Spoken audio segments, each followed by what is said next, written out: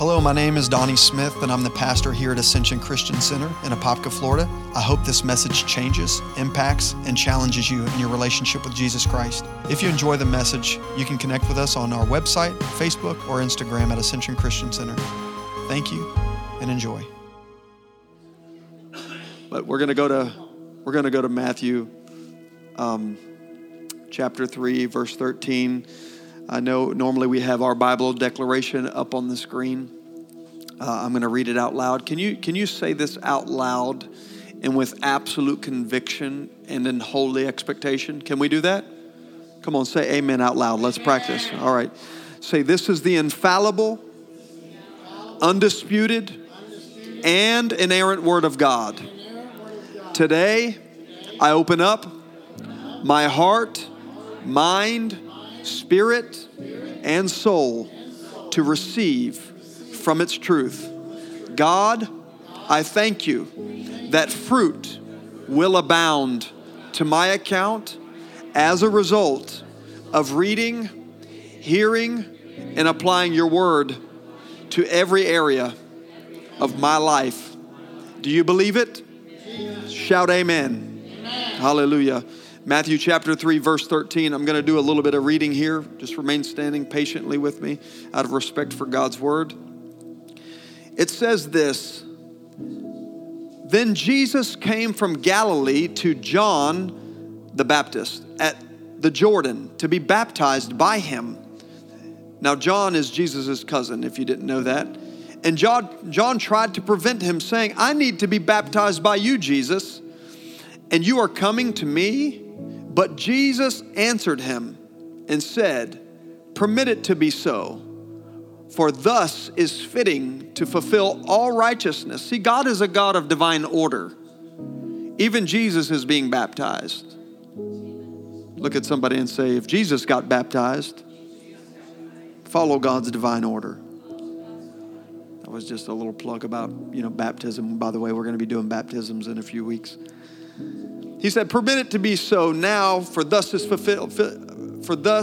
fitting for us to fulfill all righteousness. Then he allowed him. And when he had been baptized, watch this, Jesus came up immediately from the water, and behold, the heavens were opened to him. Listen, when you follow, thank you, Holy Spirit. Thank you, Holy Spirit. I believe this is totally from the Lord. When you follow God's divine order, it will cause heavens to open up over you. I'm going to just park there for one moment because somebody needs to hear this. I feel the unction of the Spirit of God. Many of us try to serve God on our own terms. Young people, I need you to hear this. Old people, just alike. We cannot serve God according to our order. A lot of people come to know Jesus and wonder why things aren't working for them. Check whether or not you are walking in God's divine order in accordance with His word. If we say we love Jesus, Jesus said it like this: if you love me, obey me. That's what the Bible says. We got a generation who's walking on planet Earth these days wanting to serve Christ on their terms. We have to walk in God's divine order if we want to be recipients to all that God said we would have. Come on, somebody say amen. So it says, then the heavens were opened as he was baptized. And Jesus came up immediately from the water, and the heavens were opened to him. And the Spirit of God, he saw the Spirit of God descending on him like a dove and aligning upon him. And there that word goes again, alignment. Say alignment. And suddenly a voice from heaven came saying, this is my beloved Son, in whom I'm well pleased. Now watch this. So these are two separate events that happen, but following that event, we find out what happens in Matthew chapter 4. So just a few verses later, and it says this in Matthew chapter 4, verse 1. The three temptations. So the Spirit of God comes on him. You would think that Jesus would immediately go out in power, start working signs, start working wonders, start preaching the gospel, but he doesn't do that. What just happened to him after the Holy Spirit came upon him, he's led into not this heavenly euphoric state where signs and wonders begin to happen. He's led into a place of testing. Because what God does in your life gets tested. Always be careful about high water marks in your life. When God does something, we think that he's about to start doing so many amazing things, but that was just the deposit. When you go through a high moment in life, like what we seen last Sunday in a couple's life, always be prepared for testing, because the enemy will test that which God deposits on the inside of you. Because we don't get strong unless we are tested. So I'll read on and I'll let your knees have a rest. Matthew chapter 4, verse 11. Then Jesus was led up by the Spirit, say by the Spirit, into the wilderness to be tempted by the devil. And when he had fasted 40 days and 40 nights afterward, he was hungry. And now when the tempter came to him, he said, if you be the Son of God, command that these stones become bread. And he answered and said, it is written. Anytime the devil messes with you, you turn and you say, this is the only time I'm giving you permission to talk to the devil, because we don't talk to the devil, we only talk to the Lord. But when he messes with you, when he tempts you, when he tries your family, when he tries to steal your children, when your finances start acting funny, when you feel temptation and everything's falling apart around you, I want you to turn to him and simply say these words, it is written. Amen? He said, it is written. Man shall not live by bread alone, but by every word that proceedeth from the mouth of God. And then the devil took him up on the holy city. We talked about this last week. Set him on the pinnacle of the temple and said to him, if you are the Son of God, throw yourself down, for it is written. See how the devil's quoting the Bible back at him. He quotes, I believe it's in Isaiah, he shall give his angels charge over you, and in their hands they shall bear you up, lest you dash your foot against a stone. And Jesus said again, it is written, you shall not tempt the Lord your God. Last verse, and then you may have your seats. This is the last temptation. Say the last temptation. This is one of the most important ones. I'd like you to pay close attention. Again, the devil took him, Jesus, on an exceedingly high mountain and showed him all the kingdoms. Now this word is very key, what he's about to say. All the kingdoms of what? The what? He didn't say the kingdom of God. The kingdoms of, and Jesus in the New Testament says, my kingdom. When he was being tried by Pontius Pilate, he said these words, my kingdom is not of this. Your kingdom and God's kingdom is not of this world. So the devil showed him all the kingdoms of this world and their glory. I feel the power of the Spirit. And he said to him, all these things I will give to you. They were his to give because he is the ruler of this world, the Bible says. Why do you think the world looks like the way it does? All these things I will give you if you, how brave the devil was. All these things I will give unto you if you would simply bow down and worship me. And then Jesus said to him emphatically, away with you, Satan, for it is written, you shall worship the Lord your God, and him only you shall serve. Then the devil left him, and behold, angels came and ministered unto him. You may have your seat. Father, may the power of your Holy Spirit rest on every word.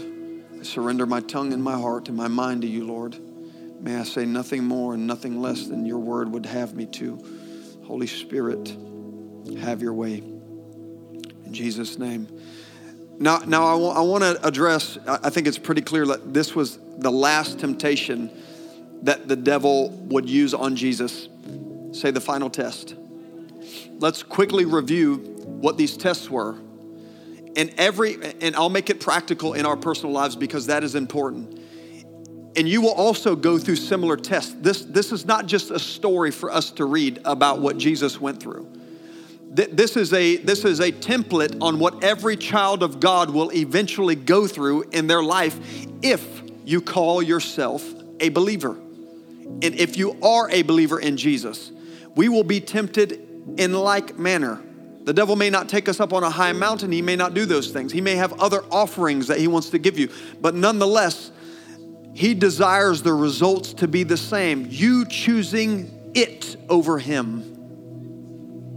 Does everybody hear what I'm saying? Not the devil. I mean, choosing it or things, bread, whatever feeds your flesh, or whatever thing that draws the pride that's on the inside of you, or all these kingdoms of their world and their glory, which I'll describe all those. I'll break them down in just a moment. Whatever that is for you. And every person has a weakness in this room, and the devil will test that weakness. And he has one desire: to sift you as wheat.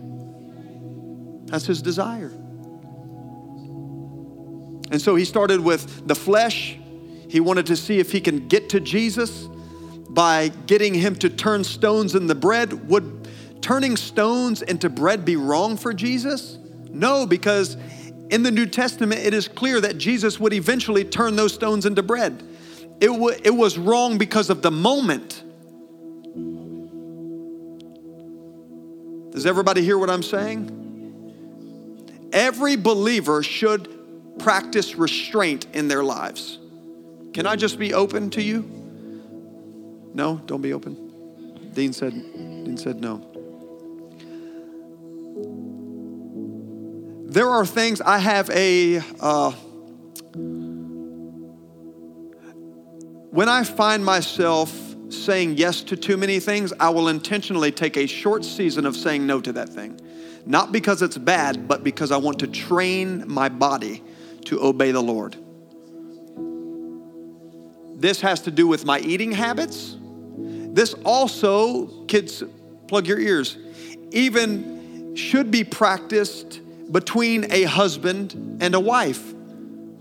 This is a little graphic, but did you know that God even instituted this in marriage so that the woman goes on a certain cycle each month? That was God-given. Do you know why? So that they can give themselves over to the Lord and not worry about fleshly desires. That's what the Bible says. This is 1 Corinthians. All the husbands, I heard no husband say amen, because we don't like that. But this is a holy thing, because so that we could take a certain time of the month to not worry about in the evening of being with one another, but just setting time aside for Jesus. And what happens in the spirit is when we train our flesh too much. See, we are in a generation who has a really hard time hearing God. Why do we? Because everything is accessible. Facebook, Instagram. And if you can't get to someone physically, that people use computers to satisfy their sexual needs. There's always this potential to feed the flesh. And we wonder why we have a wayward generation. We wonder why we are not experiencing revival, forget about just in the church, but in the world itself. It's because we feed more of the flesh than the spirit. And we wonder why we don't see the miracle signs and wonders that we once seen in the days of old. And I believe God is calling us back to some of these holy ways of saying no to the flesh. You know, you don't have to say yes just because you want it. Maybe why this is why it's so empty, because I tell the truth. That's okay. I made sure I had a 40-hour-a-week job just in case y'all didn't want to give when I say something wrong. So we will still be here next week. My name is Donnie Smith, and I approve this message. Then there was the pride of life. Say the pride of life. I was really acting up last night, wasn't I, guys? My team's going to get on me at the wedding last night. So then there was the pride of life. And this is where Jesus, almost in a way, if you think about it, the devil took him on that exceedingly high mountain, which was the pinnacle. Who was here when we talked about the pride of life last week? Who was not here? Okay, so in Jerusalem, this still stands today. The pinnacle, say the pinnacle. This was where the temple was, where they would go and worship every year in Jerusalem. And on the southeast side, there was a place that's really, really high. And it actually overshadows the Kidron Valley, it's more like a ditch now. It's very filled now, but it's about a 300 or 400 foot drop. And so when the devil took him up on that exceedingly high mountain and Jesus decided to jump down, more than likely Jerusalem would have been packed at that time. And when Jesus did that, everybody would have saw him essentially flying down without hurting himself, and they would have all hailed him as Messiah. Would Jesus eventually ascend and show himself Messiah? Yes, he would, but the timing was off. And plus the devil was instructing him to. And the Lord, while the devil wanted Jesus to feel the need to be seen and recognized by people. Listen, you know what temptation means? It means to desire it. So let's not discount what Jesus was feeling in this moment. Jesus was feeling all of the feels of temptation of saying, I really want them to see me and recognize me as Messiah, which there was nothing wrong with that. But God was wanting Jesus to die to the feeling of the need to be seen. And any time that you or I desire to be seen, there's nothing wrong with wanting to be recognized for hard work. But when you go out of the way to be seen, you are falling in a similar trap. Amen? So this is the pride of life. And don't think just because you don't fall, you don't have an issue with the lust of the flesh, you don't have an issue saying no to the chicken wings like me. That would be my temptation. And maybe yours is not pride. But this third one, someone came up to me the other day and said, Pastor, I don't struggle with my flesh anymore. Just hear me out. And some people don't. Some people have mastery, but we all have a weakness. Look at somebody and say, you do. Every person in this room has a weakness. Some more than one. And so we get to this third one, and I just read it. It was where the devil took Jesus up on an exceedingly high mountain and showed him all the kingdoms of this world, and their what? Come on, say it. All the kingdoms of this world and their glory. Say glory. I had somebody recently come up to me and they said, Pastor, I don't struggle in my flesh anymore. And they also said, pride is not a huge issue in my life, but when I see shiny things,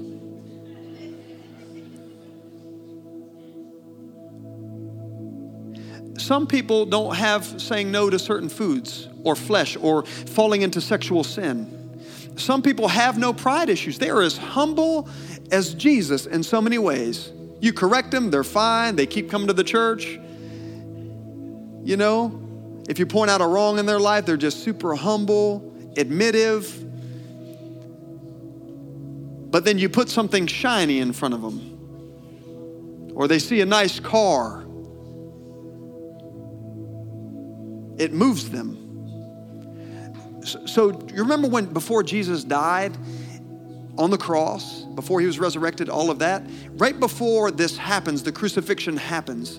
You know what Jesus says to his disciples? Is everybody okay this morning? Is this okay? He says these words. I love these words. They so moved me. And ever since I heard these words, I said, God, I want to come to that place. I'm not there yet, but I want to be here. Here's what he said.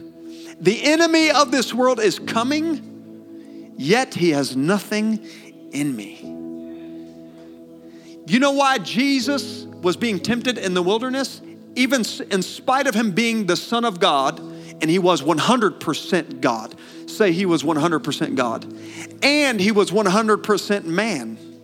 He was both, or he couldn't have died for our sins. 100% God, 100% man means he still had struggles in him. And so what was in him was being tested in the wilderness so that he could eventually come to the place where he could say before he went on the cross, the enemy of this world is coming, yet he has nothing in me.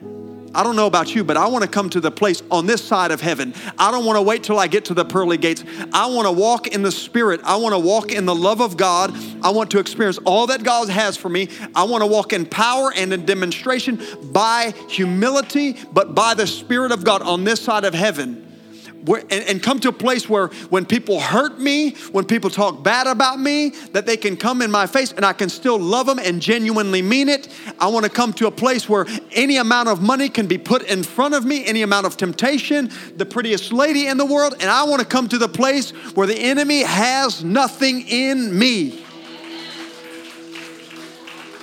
God is calling us all deeper. Why do you think the church is being so tested right now? And when I say the church, I mean the body of Christ at large.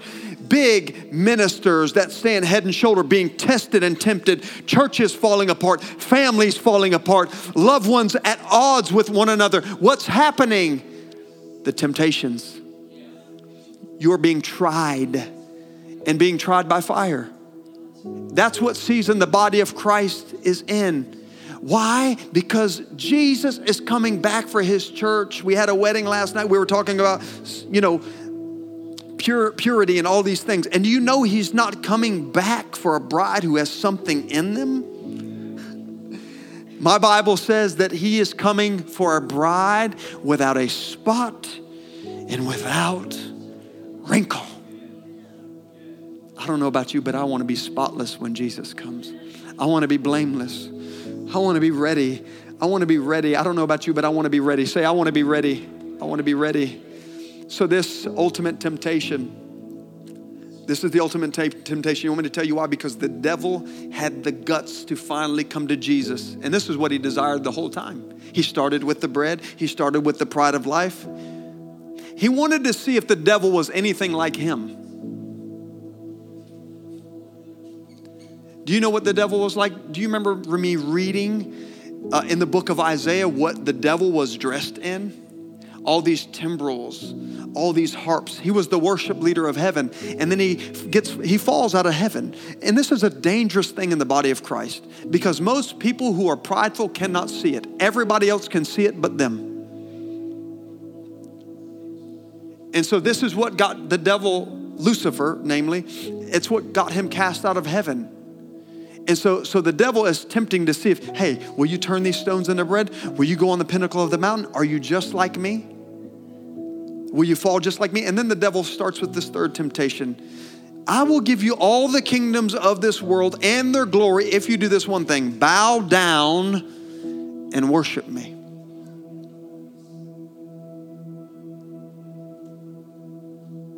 And it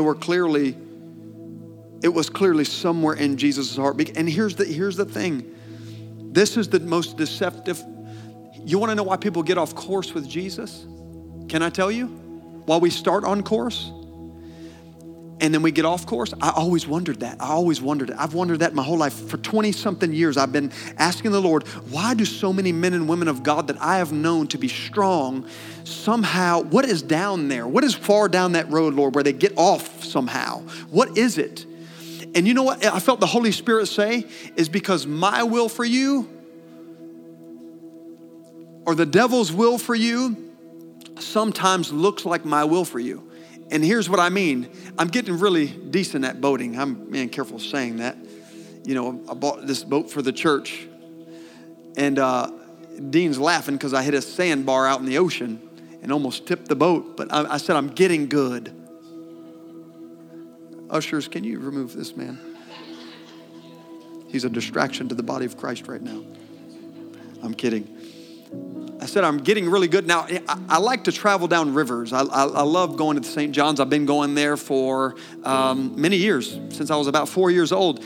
And the thing is, when you go down the river, there are many different channels that are tied to the river. And there are many times that the river splits off in certain areas, and both look like the main river. Now, this is heavy. This is why they get off, Rick. Is because oftentimes the enemy's will for your life looks like God's will, but there's a twist. There's a twist. There's a bend in it.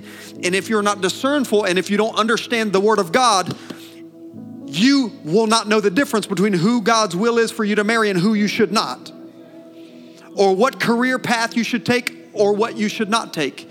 They look very, very similar. And I want to teach you on this just a little bit. Remember this example? See, the devil, it's like, yes, this is God's will, but the devil bends it a little bit. He just turns it just a little bit. Now, was it wrong for Jesus to turn those stones into bread? Come on, talk to me. In a natural sense. Do you know why I know it wasn't wrong? Because listen to this verse of scripture in John chapter 6. And I read this, I believe, the other week. And I want to take it a little bit deeper. Can we go a little bit deeper? Can we put on our snorkel a little bit? He said, in John chapter 6, verse 10, then Jesus said to them, make the people sit down. This is after the temptation. So this is the great miracle of the multiplication of the 5 loaves and the 2 fish. Jesus said, make the people sit down. Now there was much grass in the place. And so the men sat down, in number about 5,000, not including men and women. So that would equal up about 15,000 people. So Jesus multiplies 5 loaves and 2 fish. Now you got to get the severity and the heaviness of this, because Jesus knew one day that he would multiply 5 loaves and 2 fish, but he knew the timing was off. And for any man and woman of God that's under the sound of my voice, make sure you do this. When God gives you something and graces you with something and anoints you for something, do yourself a favor and don't use it on you. Jesus was anointed to multiply that loaf, or that turned that stone into bread, and he could have fed himself. You know how I know to discern the will of God and to discern whether it's not the enemy? Is when the enemy starts telling me to use it on myself.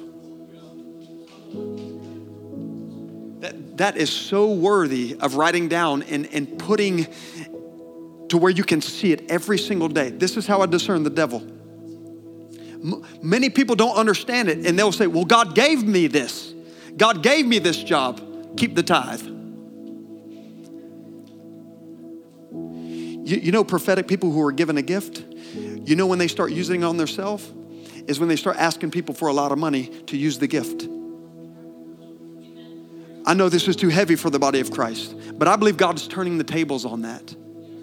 Does everybody hear what I'm saying? The devil doesn't mind you having the gift. He wants you to pervert it. Does everybody hear what I'm saying right now? So Jesus multiplies 5 loaves and 2 fish. Now let's look at the second temptation, which was, what was that? Come on. To go on the pinnacle of the temple, to throw himself down, to show that he was the living God. If you are the Son of God, throw yourself down. The angels will bear you up, lest you dash your foot against a stone. Now watch this. The devil took him up on an exceedingly high mountain, or in the holy city, put him on the pinnacle of the temple. Now watch this. Would the time come where Jesus would ascend to a high place and show himself to be the Son of God? Yes, he would. Watch. I want you to see this intermingling of what Jesus would eventually do, but it would have been wrong to do it in the time of temptation. Acts chapter 1, verse 9 through 11. Now when he had spoken these things, while they watched, he was taken up. I wish this could be up on the screen. They watched and looked steadfastly toward heaven as Jesus went up, and behold, 2 men stood by him in white apparel. They were angels. Say angels. Who also said, men of Galilee, why do you stand here gazing up into heaven? This same Jesus who was taken up from you into heaven will so come in like manner as you saw him going into heaven. Jesus ascended.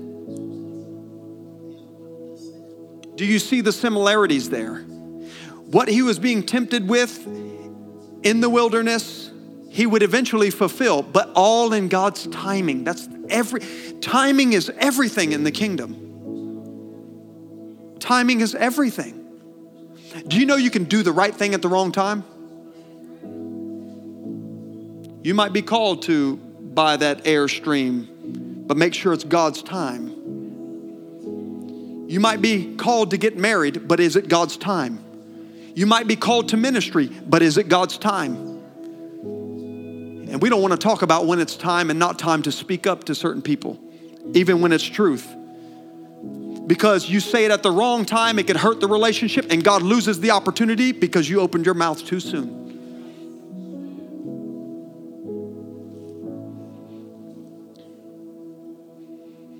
Number 3, and we get to all the kingdoms and their world and their glory if Jesus would what? Do what? Bow down and worship the enemy. Now watch this. Was it bad for Jesus to receive the glory? Come on, answer me. No, it would not be. Because just this morning, if I'm not mistaken, we were giving him glory. And our life is to give him glory constantly. Say constantly. Night and day. Always giving him glory in everything that we do, in our sitting down, in our rising up, in our work, in our relationships, in our conversations, in our conduct. It's all supposed to bring glory to God. Is everybody with me? Now watch what he says in John chapter 17, verse 20 through 23. Almost before the crucifixion and the ascension happens. And Jesus says this in verse 20 of chapter 17. I do not pray for these alone, but also for those who will believe in me through their word, that they may be one as you, Father, are in me and I in you, that they may also be one in us, and that the world may believe that you sent me. Now, this verse is what I wanted you to see right here and here. And the glory, say the glory which you gave me, I have given to them. Do you see that? That there was nothing wrong for Jesus getting the glory because God would eventually give him all the glory. It was the timing. It was the timing. I have no problem with people excelling in life, being promoted in life. I have no problem in when the Lord promotes people. The problem is desire. If you look at Jesus' life, every time, and this was more than one time, they would try to take him to be king. Do you know what he would do? He would run from promotion. This is the way of the cross. This is the way of Jesus. People who want promotion cannot be trusted when it happens. I know that's heavy. I know that's heavy. But to desire something can be wrong if it's not mingled with the desire for God only to get glory out of it. Because he shares his glory with no one. Can I give you two principles in God's kingdom? And these are worthy to write down. I believe the Lord dropped these in my heart as I was sitting before the Lord this morning at around 5 a.m. Two principles in the kingdom, and I practice these principles personally. Daily, weekly, monthly, and yearly. Number one, you cannot and will not be made a godly steward of God. In other words, he won't entrust you with it. Say, he won't trust me with it. You cannot and will not be made a godly steward by God, the Holy Spirit, of something you have not resisted or died to. Jesus died to turning those stones into bread. What did he eventually do? Come on, church. He multiplied it, but he had to die to it first. Everybody hear what I'm saying? You cannot be promoted or trusted with stewardship in God's kingdom until you die to a certain desire. It's gospel. Number two, if you use God's blessings for yourself, this is heavy. If you use God's blessings for yourself, it will destroy you. The devil, Lucifer in heaven, what happened to him? When the angels were seeing how his garments emanated the very glory of God, what did he do? He began to use it on himself. And he said, if I shall ascend, I will be like the Most High. The next thing happens, he's cast out of heaven. He used glory on himself. So if you use God's blessings only for yourself, it will destroy you. If you use it on others, watch this, it'll multiply and it will increase. This is the way of Jesus. Anything that we're given is to be given away. This is why so many people get in so much spiritual trouble when God elevates them and bless them. And let me tell you this cycle that you've seen in Jesus' life is a constant, continual cycle in every person's life. Every level that you go to, every new promotion that you get, your flesh will be tested. Your pride will be tested. Come on. Whether or not you want to receive glory for yourself, for self-gloating or self-exaltation will be tested to see will you give it to God. One of my other little secrets I stole from Catherine Kuhlman. She said she received lots of thank yous all the time. And I get thank yous. You know, it's not a huge church, but I get a lot of thank yous. Thank you. And people will try to tell me things that can make you feel really good or really bad. You know what I've done? I take only one thank you a week and I put it in my pocket. And I give the rest back to God. Just enough to keep me going. Just one thank you. I'll remember that one thank you from that person. Thank you, Lord. I only want a sip from God's cup. I don't want the whole cup. I give it away. Amen. Somebody say, give it away. The glory belongs to God. You want to know one of my other personal secrets? I don't trust what anyone says about me, good or bad. You ought to take that home, James. I don't trust what anybody says to me, good or bad. Can I explain what I mean? I love you guys. Thank you. Keep the thank yous coming. I'll keep at least one of them. Like a raffle box. I'll choose one and put it in my pocket. Here's what I mean by that. If you listen to what people say about you when they say, oh, look how great you did. Oh, this ministered to me so much. Oh, man of God, this and that. And you begin to believe that, it'll destroy you. And I also cannot believe those people, my critics, who say, oh man, he preaches too hard. He's very harsh. He's kind of monotone at times. He tells too many funny jokes. Everybody, where you have people who are with you, you always have people who are going to be a critic. Never believe your critics nor the praisers. Look to God for that. Look to God for your correction, not people. Look to the Lord for praise, not people. Come on, the church ought to say amen. This will protect you if you practice this in your life. Because if you have a weakness with pride, the devil will oftentimes send lots of people to get your head really big until you fall. And if pride is not your issue, but insecurity is, he'll send lots and lots of people to tell you what such a bad job that you are doing. Oh, come on. Is that too much for you guys this morning? So to remain neutral is to get your praise and admiration and the glory from God. Amen? And you give it all back to him. Hallelujah. Now watch, it goes on. Sorry, I'm being much more of a teacher this morning. Lots of scripture. Is that okay? I'm using a lot of scripture.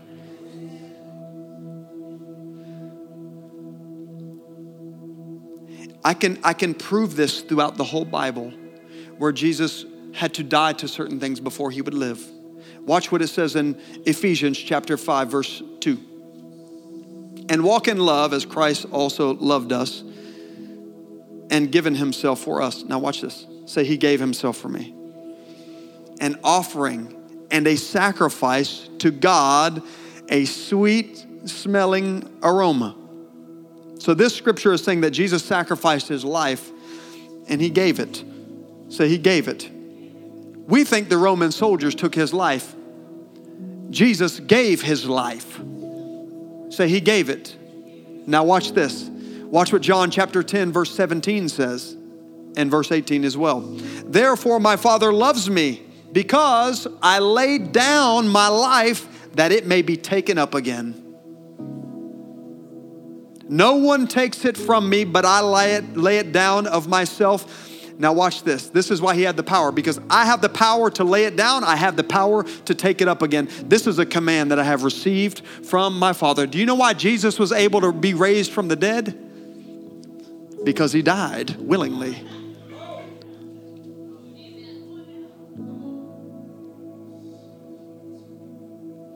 This is why the church lacks power. It lacks power. You know, there was never any real awakening until a man or a woman of God rose up and said, you know what? I'm sick of the way the church looks. We have to look at our lives and wonder. Not you, me. I start with me. I start with me. Now, many people cry in the back and are experiencing God. But I'll tell you what, it started with tears of a man in his own house evaluating his own sin and saying, God, we have drifted so far. We've drifted so far. And that cry has now begun to touch other people, and there's a realization happening in the body of Christ. It starts with someone coming to the realization that, God, where is your power at? Where is this same Spirit, the Holy Spirit that raised Jesus from the dead? And then we have to start questioning ourselves. Are we living for ourselves, our own fleshly desires? Are we only after God's blessings to bless ourselves? Are we only wanting to be elevated, not to bring Him glory, but to bring ourselves glory? Are the only reason that we're tithing and we're going through the church motions is so that God will give us all these kingdoms and their glory? We have to begin to question our motives. He's coming back for a pure bride. And listen, I know that your mom can not see this. Your friends may not see it, but God sees the heart. He who has created the eye, can He not see? He who has created the ear, can He not hear? He sees and knows all. Is this too heavy for you guys? I'm much nicer when I'm not preaching. I want to read this in the Message Bible, that verse that I just read. He said, this is why the Father loves me, because I freely lay down my life, and so I am free to take it up again. No one takes it from me. I lay it down of my own free will, and I have the right to lay it down. I also have the right to take it up again. I receive this authority from my Heavenly Father.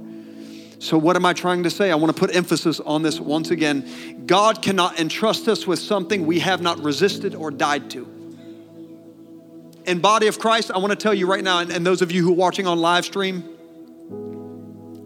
we are in a testing season if you haven't become aware of it just yet. Why are we being tested? Do you know oftentimes, one of my other little secrets, something I didn't understand as a little boy, my early childhood is marred with pain and suffering.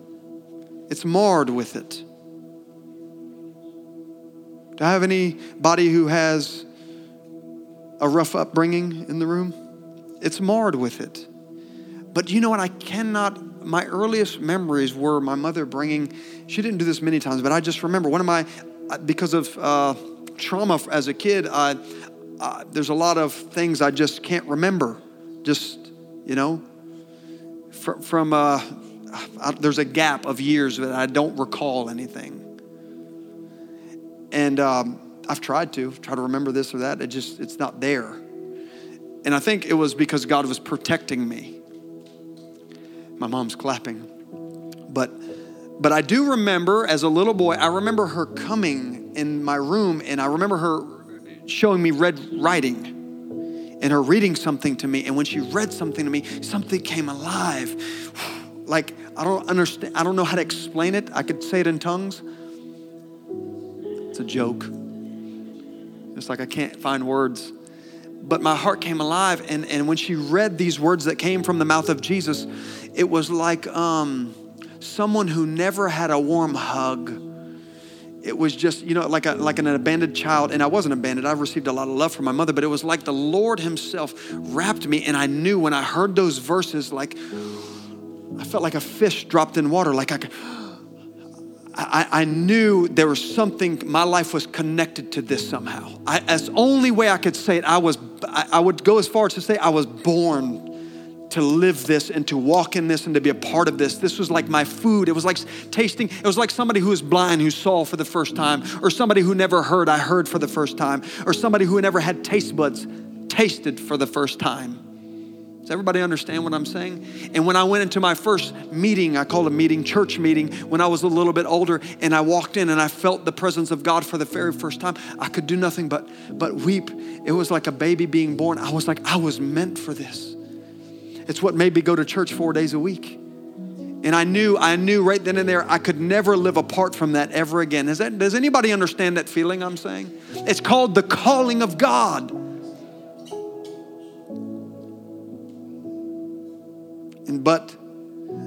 So with that great call as a little boy, intermingled was this marring of pain, hardship with the loss of my murder of my father, and all these different struggles surrounding my life, so much loss. It was marred with abandonment, rejection, death, divorce, drug addiction, lack, you name it, and all of the rest. And do you know what God was doing? It was my wilderness.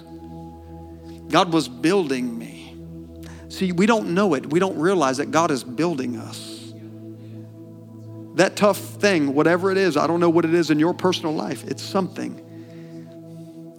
And where people miss Jesus is they think God doesn't love me.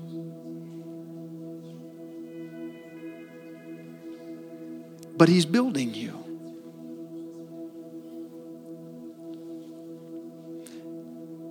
You know how God loves us? He loves us by making us ready for what He has. That's His love. He has to build us. I want everybody to say, He's building me. Yeah, He's building a holy habitation in you so that when He does it, your lifestyle can sustain what He does, and you will be a warrior for the kingdom of God, and no devil in hell will be able to take or strip away from you what God has for you, because what He has for you is for you, and for you, and for you, and for you. And so God is building us in these last days to become the sons and daughters of God that He's called us to. How does He make us sons and daughter? He brings us through testing and trials and tribulations so that He can build our spiritual muscles. Do you know the tangible in the air that's here many times? You can almost feel the Lord. Can anybody sense Him in the room? When we sense Him, I want to tell you a secret. For 3 years before we started this church, oh God, it was the most miserable. I couldn't get God's presence for 3 years. We talk about God's presence and we get to experience this for 3 years. You know what God was doing? He was building me. He was building me. Because He knew the level of warfare that we would receive starting a church. And so He needed me to know what feeling forsaken feels like, because He knew that people would come and people would go. And He wanted to know, will you stick it out with me when you don't hear my voice? Will you stay with me when you cannot trace my presence? Will you still hold on to me? Will you still keep your pants up? Will you still keep your heart right? Come on, I'm preaching to you men out there. Will you still keep your heart right? Will you still keep a moral lifestyle, even though you can't trace my presence in your life? And what you do when nobody's looking and you can't see or sense God, this determines the trust that God will give you. And you know, I remember saying this, and I know it's not theological. I mean, the church will throw you out. You start talking like this. I remember just lifting my hands to the Lord. I was crying. I couldn't get in. It seems to be sometimes so easy to get in His presence now, but it was not easy for 3 years. I thought I had done nothing wrong. It was as if one day He gone. And I couldn't get, I would read the Bible, I would cry, and it wasn't because I was feeling Him, it was because what did I do wrong? I can't feel you, I don't want to pray. I would pray, I would fast, I would do all these things, and there was no God, it seemed. But thank God for these beautiful words that would jump off the page. I will never leave you nor forsake you. And one day I looked and I said, Dear Jesus, it's not theological, so don't judge me. I said, I don't know about you, but I'm going to remain faithful in this relationship. Talking to God like that. Don't talk to God like that. And oh, He's so faithful. if you just hold on, if you just hold on, if you push through the temptations, if you keep resisting. And you know what happens? I heard this the other day. It popped up, and this gentleman is preaching on the very same thing. He was preaching on the very same thing. You can stand to your feet. He was preaching on the 3 temptations. I'm not even getting to half this content here, so have mercy on me.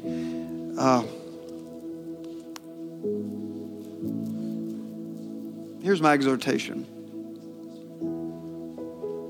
is that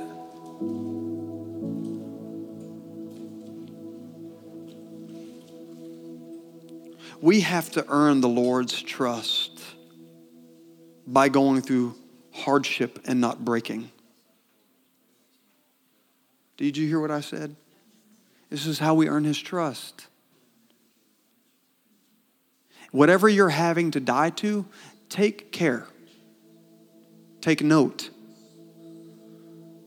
that he's probably having you die to that area. You know how like we have these deep desires in our heart? And it's like seems the promise of that thing seems so far away. Does anybody feel like that right now? Like there's a desire in your heart, but it seems so far-fetched. A dream, something that God has told you. And it's almost like you have 2 choices. Either you misbelieve God, disbelieve him, and say, God, I'm walking away, you're not faithful, or you die to that thing. Do you know what he's wanting? He wants to know.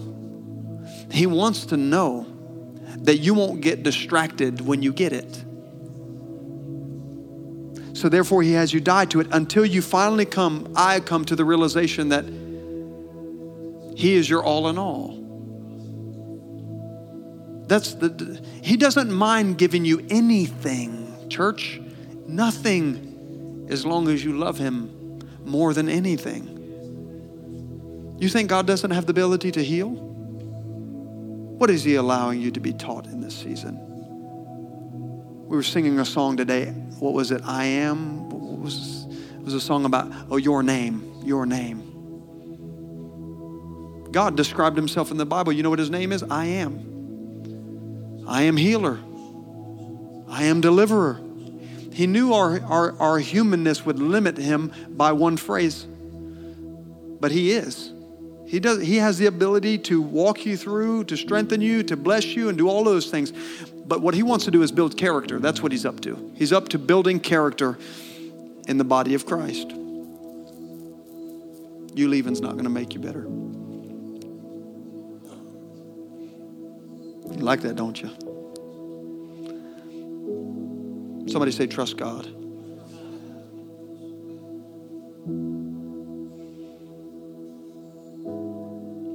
I had a dream. I'm going to close with this. Everybody okay? I had a dream. I fought in my own heart whether I would share this dream. This is for all of us, especially if you're called in any type of leadership. You have a calling on your life, and I have a hunch that it's just about everybody in this room. As I close, a few months back, I sent this dream to Tamaki. And it was of my old pastor, my pastor who's now passed on. He pastored about a 10,000 member church, very, very large church. I was there for many years. I was there every time the church doors would open. I worked full time, but that was my life, work and church. You wouldn't find me anywhere else. You wouldn't find me hanging out with friends. If I was off of work, that's where I was. And the church took off he started with 4 people. And it took off like a rocket. I mean, just like fast. Within 12 years, it was 10,000 people. We were doing 3 services a day on Sunday. And I was, helping push the cars out, guiding cars, working in the young adults ministry, all of these different things. Started so strong. It was so strong, but then something began to happen. The short story is it did not end well. I still honor this man. I still love this man. I wouldn't be who I am today if it wasn't for this man. But this church fell apart. He was found dead one day. I won't go into the details. I don't think it's necessary. But here's the whole point. I had a dream because I was asking the Lord. I said, where are you? Like when you moved in so many different ways that I've seen him even move in this city. Like I've seen him move in the Brownsville revival, like 4 million people passing through some obscure place in Pensacola, Florida. 4 million people being touched, so many salvations, 200,000 people got saved. You got Azusa Street revival where 600 million Christians today can trace their roots back to this little 2,000 square foot stable at Azusa Street. Where is the God of yesterday? These were my questions. God, where are you at today? And of course, I know theologically where he is. He doesn't leave nor forsake. I believe he waits on us. I believe that. And I have this dream, and in this dream, my pastor comes back on the scene. This was recent. He comes back on the scene, and he began to ask me. This is so key. And I told this on Wednesday night, Dean. And then as I was telling it, I was getting the interpretation.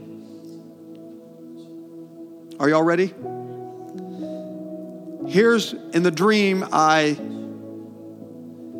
was with my pastor, and he looked over at me and he said, I want you to choose the leaders for the church. I want you to vet them. It was like those kind of words, vet them. Do you know what vet means? Evaluate their life. He said, vet them. I need people who I can trust. Vivid dream, like almost like very real. And I didn't understand it in a dream. And so I went and evaluated a few people, and I went back to him. I said, Pastor, there was one gentleman. I said, I don't know about this guy. I said, let's be cautious. He said, okay, I want you to run the meeting today. I'm like, this is today's church launch. What do you mean you want me to preach the meeting? You know, I'm not the most secure guy, if you don't know that already. I preach most Sundays, but it's like the worst day because I have to speak in front of people. Pray for me. My hands are all sweaty, look.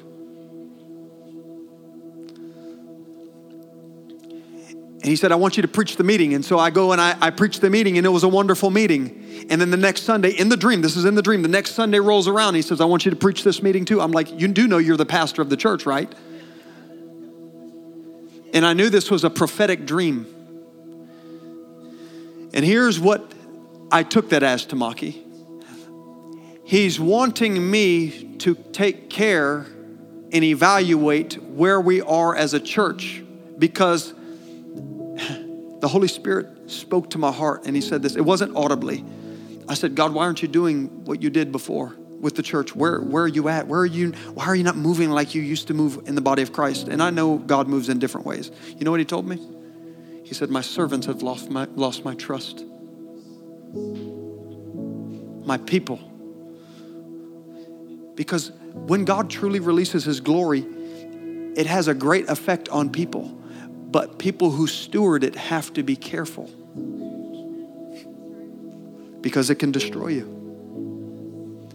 And he says, and I believe that God is looking for a company of people who can be trusted with that type of power.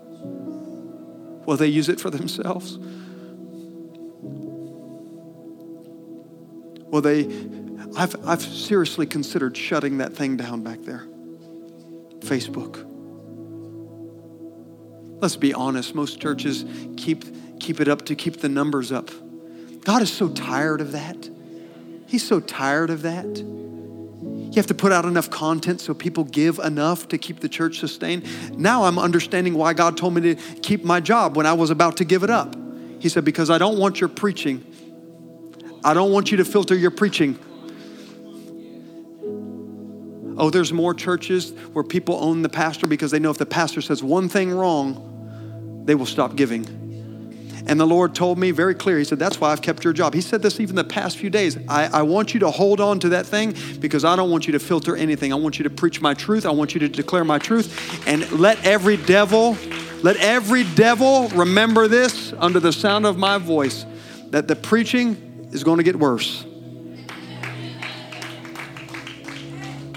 And these church doors will stay opened because it will not be dependent on a person or even a congregation. Oh, because the Bible says this is the Lord's doing and it's wonderful in our eyes. That's what the Bible says. He's looking for a company of people. And I'm asking you as the body of Christ. Here's what I'm asking you, and I am closing now. I'm asking you, whatever you're being tested with, I'm asking you, tested in your marriage, your family, with your children, sickness, disease, doesn't matter. Being tested in your flesh, being tested with pride issues, being tested with the things of this world that would allure you away right out of the will of God. I'm asking you to pass the test. Pass the test. And if you do, and I believe that you will, I trust that you will, I beg you to pass. He will trust you. You will earn his trust. When you die enough to self, he looks for people to trust. You know what God in me needs more than anything? Friends. Friends. We're all his friends. Abraham was his friend. God tells me weird stuff. Like when certain people aren't here, I just sometimes just know things. And I ask the Lord, why are you telling me stuff that doesn't even apply? He said, you know, I need friends too. I started wondering that lately. When I get an unction on something, I'm like, that doesn't even apply to the service, Lord. And he'll just tell me a certain something. It'll be in my heart and I'll tell my wife. And she's like, okay, that's weird. And I started finding out like he likes me. He likes you. He wants a relationship with you. He wants friends that stick closer than a brother. He desires that for you, church. He desires us to go higher ascension, past the religiosity, past normalcy. I told the Lord, if all he wants is a regular church for me, I said, I don't want it. I'd rather just go back to work. I was fine before all this. I don't want my heart to be left longing, wondering, what would God do if we were truly a body ready to carry his glory? Gently, not reaching out and touching it and manipulating it. Like, who did that? Uzzah? It was Uzzah. Remember when they were carrying the ark and then he haphazardly reached out and tried to grab it to balance it. God doesn't need our help. He just needs our stewardship. He needs our holiness that only comes from him. Can we just lift our hands and ask him for strength for the journey? He needs friends. That's what he needs. We want to be your friend, Lord. We want to pass. We want to hear on this side, well done and good and faithful servant. We don't want to hear, well, you passed 2 of the 3. We want to pass every test, every trial. We want to be your friends and we want to be trusted, Lord. And I ask that you would do something so special here. Not that we are special. We just want to position ourselves for all that you have for us. We desire what you desire, Lord. We desire global awakening for you to touch people, change hearts, make yourself real in families. We want your tangible presence here. We want your fragrance in the room when we walk in. We want to meet with you. We want to know you. We don't want this cold, calculated Christianity. We really want something real and authentic, Jesus, but we can't do it without you. And we know that, yes, there was this phrase that was given the other day. It says, God will not, he can, but he will not do it without us. And we cannot do it without him. He will not. He needs your partnership. He needs you to pass this test, whatever it is that you're facing. So, Father, I pray that you would release grace in this room, because I know it's not by might and it's not by power, but it's by your Spirit. It's not by might, it's not by power, but it's by the Spirit. So, Lord, release your Spirit. Come on, give me some juice back there, Joel, wherever you are. It's not by might, it's not by power, but it's by the Holy Spirit. So, Father, I pray that by your Holy Spirit, you would touch each and every one in this place. Strength and grace for the journey. Equip us. May we pass every test that tries our flesh, every test that tries the pride in our hearts, every test that would try us as it relates to receiving glory for ourselves. And God, I'm asking, Lord, that you would cleanse our hearts with your precious blood, the blood of Jesus. Cleanse anything that's questionable in our hearts and lives. Anything that could be in our lives where we would not be positioned to carry your glory. That's my prayer. Position us, strengthen us, God. You said this prayer, I'm hearing this like the Lord's Prayer. It says, lead us not to temptation, but deliver us from evil. For thine is the kingdom. And I pray that for this body, Lord, that you would lead us not to temptation. Deliver us from evil by your Spirit, Lord.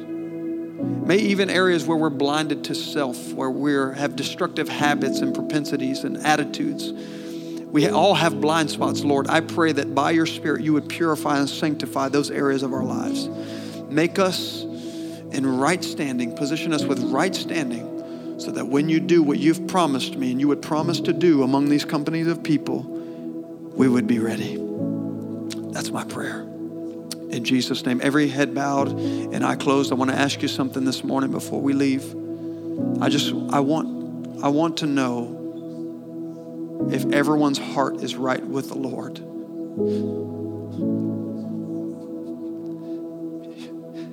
Saying the sinner's prayer doesn't make you right with him. Standing in right standing makes you right with him. And I want to ask you this morning, are you in right standing with God?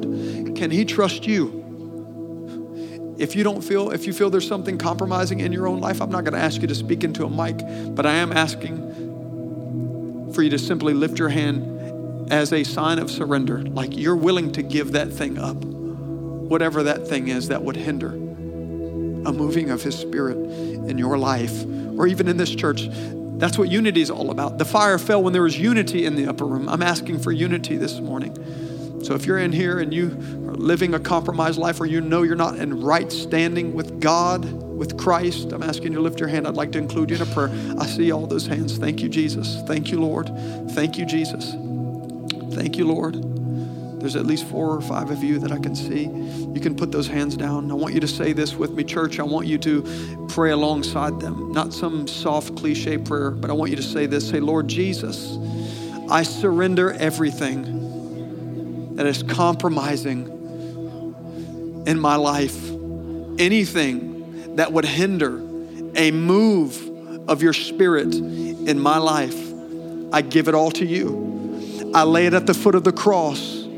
I accept you, Jesus, as my Lord and my Savior. And I believe that you died on that cross and that you rose from the dead on the 3rd day so that I could have life more abundantly. Sin and addiction and depravity doesn't look like your kingdom, and I don't want it.